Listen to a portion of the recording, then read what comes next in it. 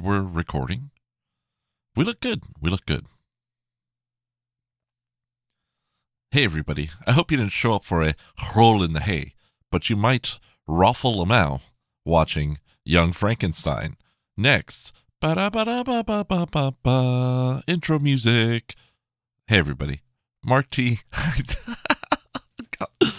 Oh, this is dumb as fuck, and it's totally staying in. I hate it. Mark D, IT guy, dad, generally bad movie nerd. And yeah, we're talking about the 74 Mel Brooks, Gene Wilder collaboration station, Young Frankenstein. And this is a good movie.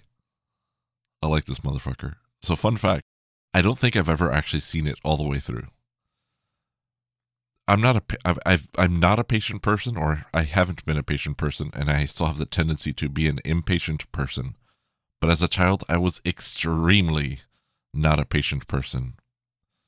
So I never saw Young Frankenstein all the way through, is really what it seems to be.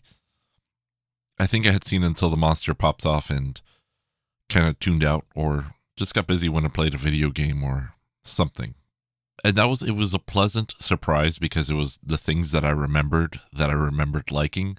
And then like a whole, I think like an hour or something of essentially new material. So that was fun. There are some really, really good gags here. However, this is, I think, notably, and I want to say that second place in this category probably comes to Men in Tights, I think, just based on budget and technology. Because Men in Tights is very colorful and it's nice, and they actually have like a crane. I mean, it looked like a computer-controlled crane even. Or not computer, but like, motion-controlled crane for that one crane shot. But this is the nicest looking Mel Brooks movie. I am 99.9% sure. I haven't seen them all, but I don't expect them, with their respective reputations, to surpass this one at all. At all. Not even close. This movie brings back the feel, the idea, the concept, the physical state of the 1930s like Universal monster movies so appropriately. So I'm not going to say perfectly, because they do the movie intentionally leaves certain things out, which I love, and that you kind of see them right off the bat, and it's really fun because the movie lets you in on the jokes. It brings you into the joke. It leads you into a lot of jokes, so you understand the punchline and then realize, oh, as you think back, I've been being slowly introduced to this. And it's a good feeling. It's a collaborative feeling, not only with the creators, but with the audience. Some might call it pandering, and maybe I liked being pandered to. Maybe maybe I'm a mist of Pandaria. I don't know. Sometimes I want to see a movie where the filmmaker knows that people will be watching this movie and they want to engage with those people. And I think that is a characteristic of Mel Brooks, that Mel Brooks wants to genuinely engage with people. He has so much heart and a somewhat perhaps unexpected amount of intelligence and sophistication. And it really, it shows through when you read interviews with him or anything like that. I remember I had listened to him on the WTF podcast when this collection came out, and his interview alone is like, I'm buying it. It doesn't matter what it costs. I love Spaceballs. I love, Men in Tights and all that stuff. I'm just getting it. Love History of the World. I'm in. Sold. But I think Young Frankenstein in certain ways is the pinnacle. And I think that Gene Wilder really balanced out a lot of the Mel Brooks, right? So I've seen 8 Mel Brooks movies in 8 days. This is my 9th on the 9th day. And I'm a little tired, a little wired, Take 80 out of 200. Oh, make a deal. Uh, you know, so my brain is kind of misfiring at this point a little bit. Not trying to mean that in a harmful way. I'm sorry. I'm not at my normal state of awareness right now. Somewhat outside of it. I don't know if it's up, down, left, right, or center. Just out of the normal sphere of what is normal for me. But I have picked out the pattern. There are certain patterns that Mel Brooks does. He does song and dance numbers. He does, just Mel Brooks being Mel Brooks, extremely Mel Brooks in Mel Brooks movies and things like that. And somehow this movie still managed to have a song and dance number, and I'm not even sure how, but it did. And I think it had maybe half a gay joke, like partially. I don't know. It wasn't obvious to me that it was a gay joke, but I was also looking for one. I was expecting a really, really bad gay joke at some point, and if there was one, I'm sorry, I missed it. It flew right past me. I don't know if I was reading a message on my phone or what, because, I have the modern version of, or I live the modern distracted life, usually. It's very rare for me to be able to sit and think about one thing, even when I want to. That's what I mean. Like, it's outside of my actual desire. This does not bring me pleasure to be checking my phone every 4 to 6 minutes or whatever the case is. It's a problem, realistically, and one that I don't know how to solve. And sometimes even while I'm recording, I'll pick up my phone and look at an alert just to see what it is, just to know. So,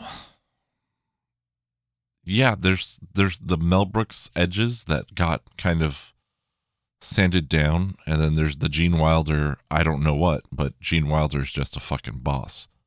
So, that's basically how I see it.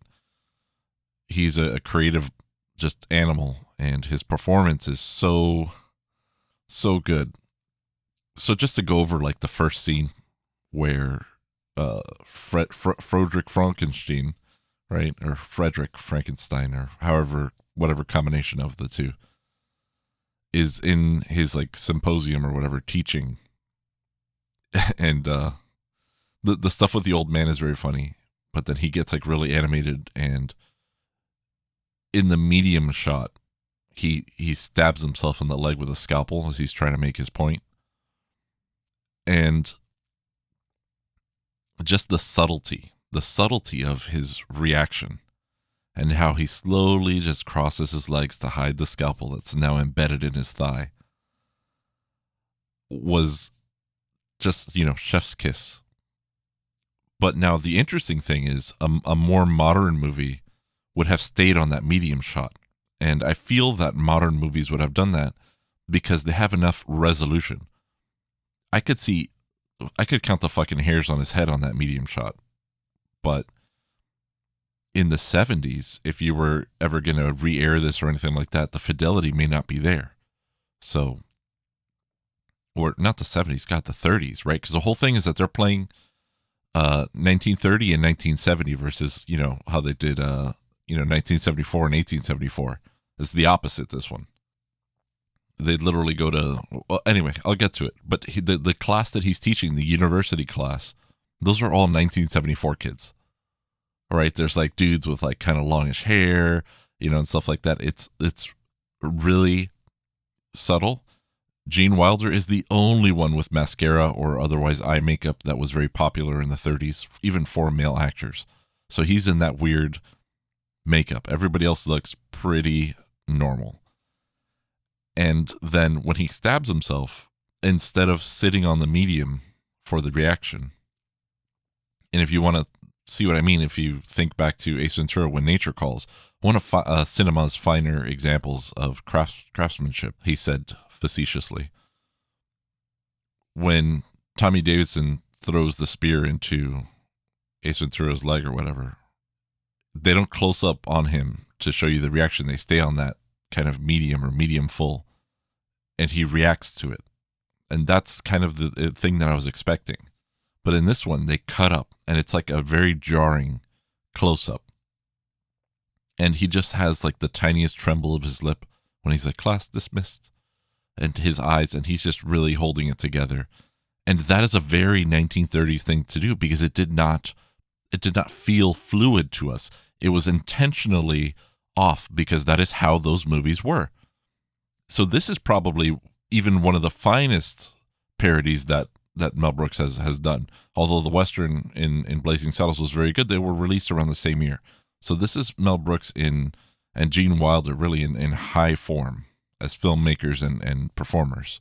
So that was really good. The movie is made like those movies, not 1,000%. They do a better job of it. They actually elevate that a lot. There are camera moves, there's pans, there's dollies that are all executed wonderfully.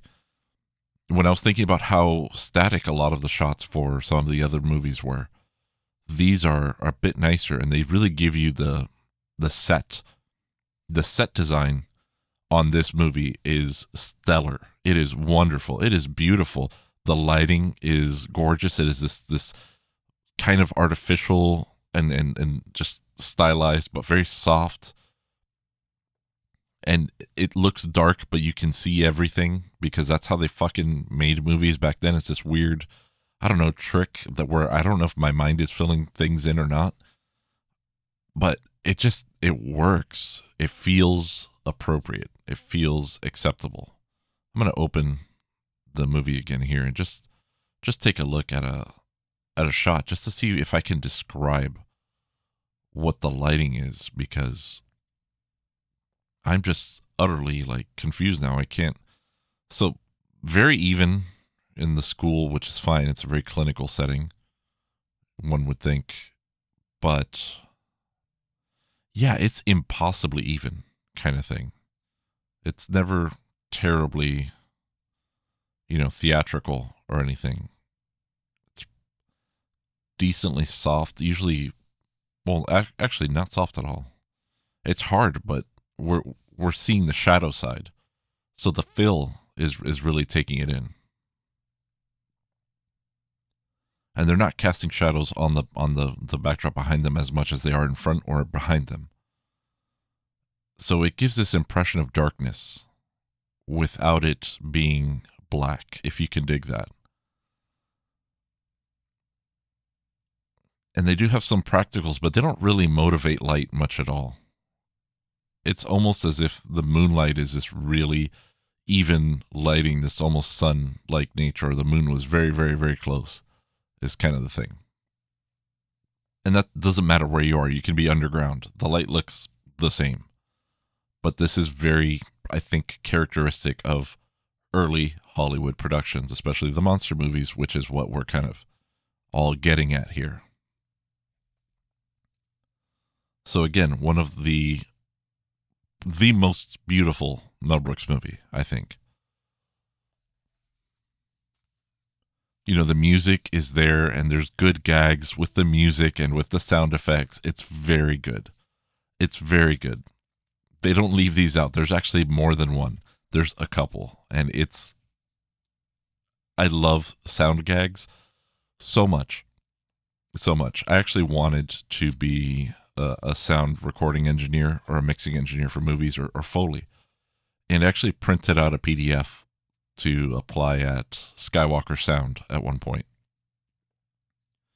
And they're like, yeah, you better be an engineer of some type, is what I recall. This is a billion years ago. And yeah, that didn't work out. Ambition, not my thing as a kid. Didn't have it. But I'm all right. I'm living.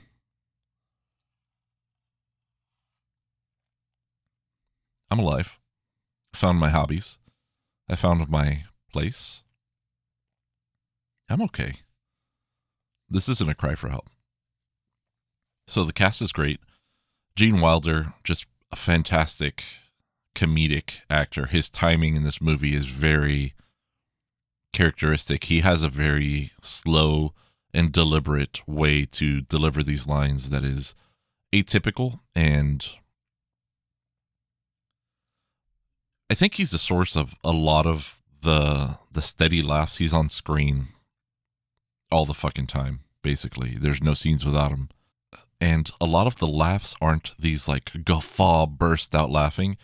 It's more of these jokes that bubble up a little slowly. They take time to develop. And by time, I don't mean like a year or a month or even a minute.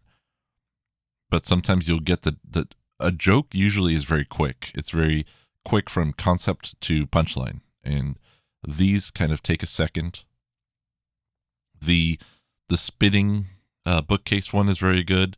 Put the candle back, and how it's called back to, and things like that. It's very nice. It's not fast. It is slow. It's a slow movie, but it's supposed to be.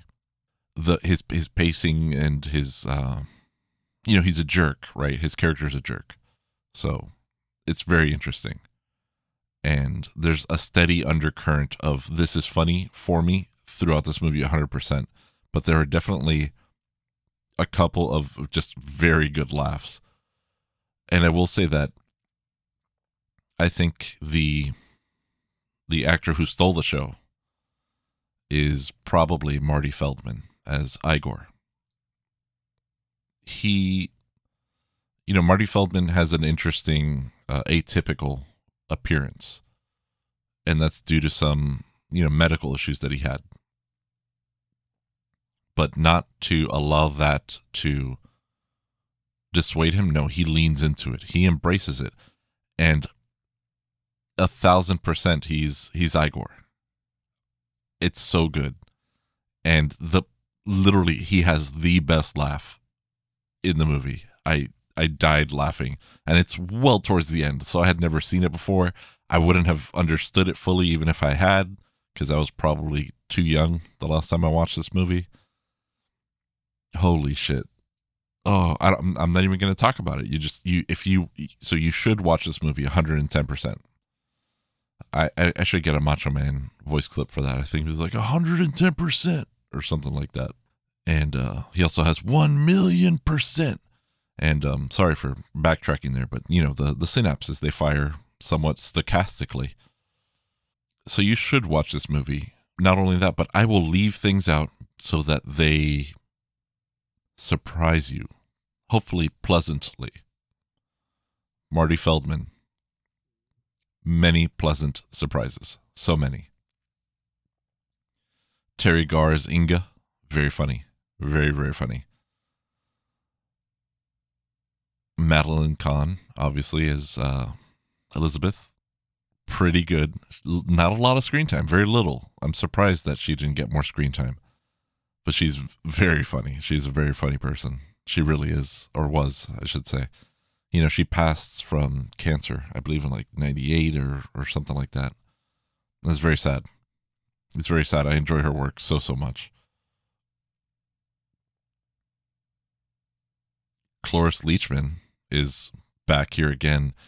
And this role for her, I think, is really good because she's kind of half in on the being like gross and weird thing, or half in on being in the gross thing, but like full in on being weird.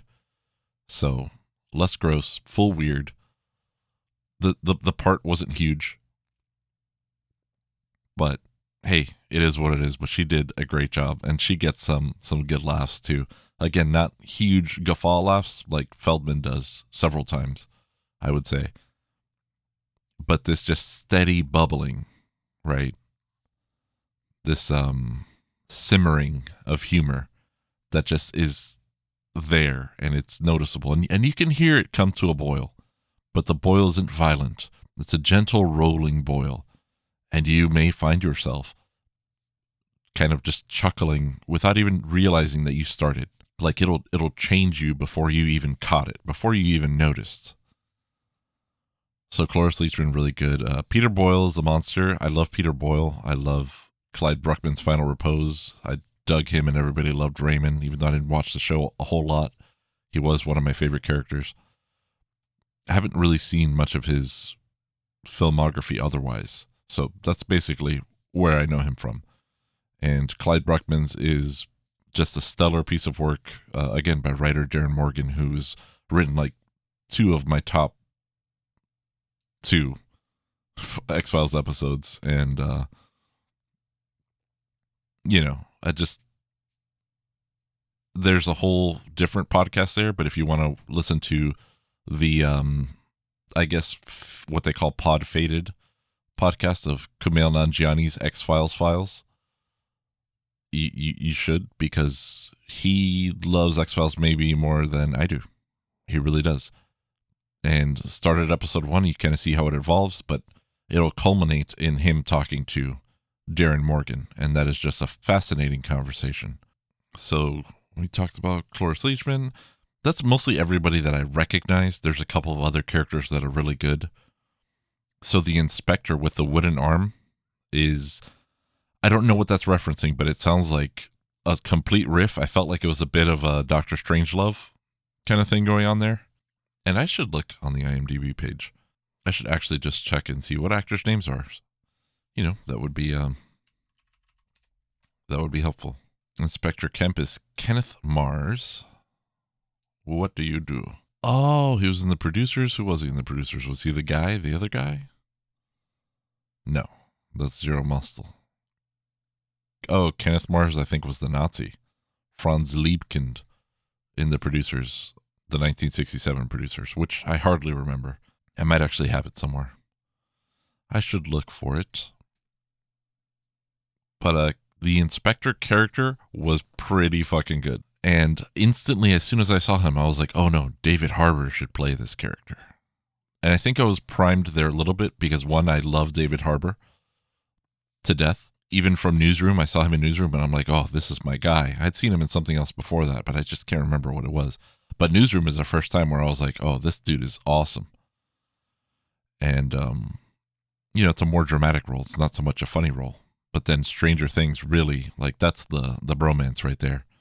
Stranger Things season 2, the hat grab, is one of the, I get chills just thinking about how good that scene was, how good he was in it, how good it was set up and paid off through the entirety of the production, from wardrobe and makeup and all these things to the writing and the vision of the Duffer Brothers. So effects and all that, you know, within the limits of a budget. It's a not unlimited budget production. So, you know, sometimes stuff gets tough. I get it. You know, shit gets real.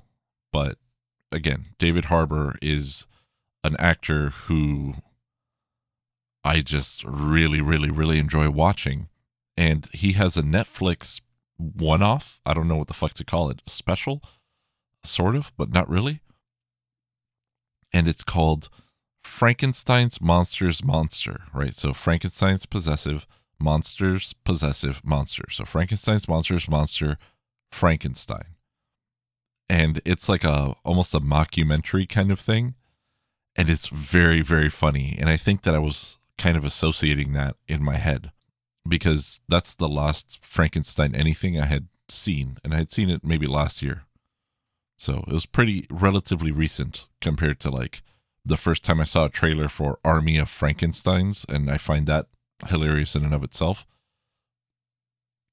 But I've never actually seen that movie. It looks fucking awful. Maybe not awful in a good way. I don't know. But you roll the dice on those. So I think David Harbour would have been a great inspector if they ever want to revisit Young Frankenstein. And I am not at all saying that they should. They should not. No one should. No one should touch any of these movies. If they were to touch them, David Harbour as Inspector Kemp would be a good choice, I think. He'd just be very tall. So I don't know if that's a bad thing. There are also a couple times where the certain actors will essentially do a take to the camera. And I love shit like that. And this is also coming in dovetailing with the fact that this movie has the best walk this way gag. And it's not the one that you will guffaw laughing at because it was unexpected and it happened so quickly. Because those happen already in history of the world. I guess is the second best one. I thought it was the best, and then I saw this one again, and this one's the best. So, yeah, there's an interesting thing where there's a fourth wall type breakage, or not breakage, but maybe just some cracks and, you know, things slip in and out. And that has to do again with, you know, other jokes that happen in the movie, mostly with sound. So, I'm trying not to spoil it, but so yeah, I guess going back to the musical number, I think that looking at it with 2020 eyes, there's definitely an interpretation of that would be or could be, I guess, right? Because I don't think it's the intent. If anything, I think it's the opposite. But it's, like I said, there is an interpretation that is possible that could be interpreted as being negative, right, to disabled people.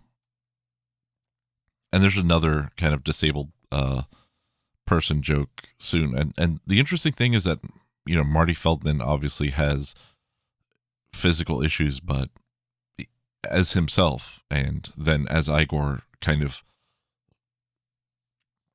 as a pass through, he owns it and he leans into it, and he essentially is like, this is the joke, I am A-okay with this, which is kind of what I understand Marty Feldman to have been always.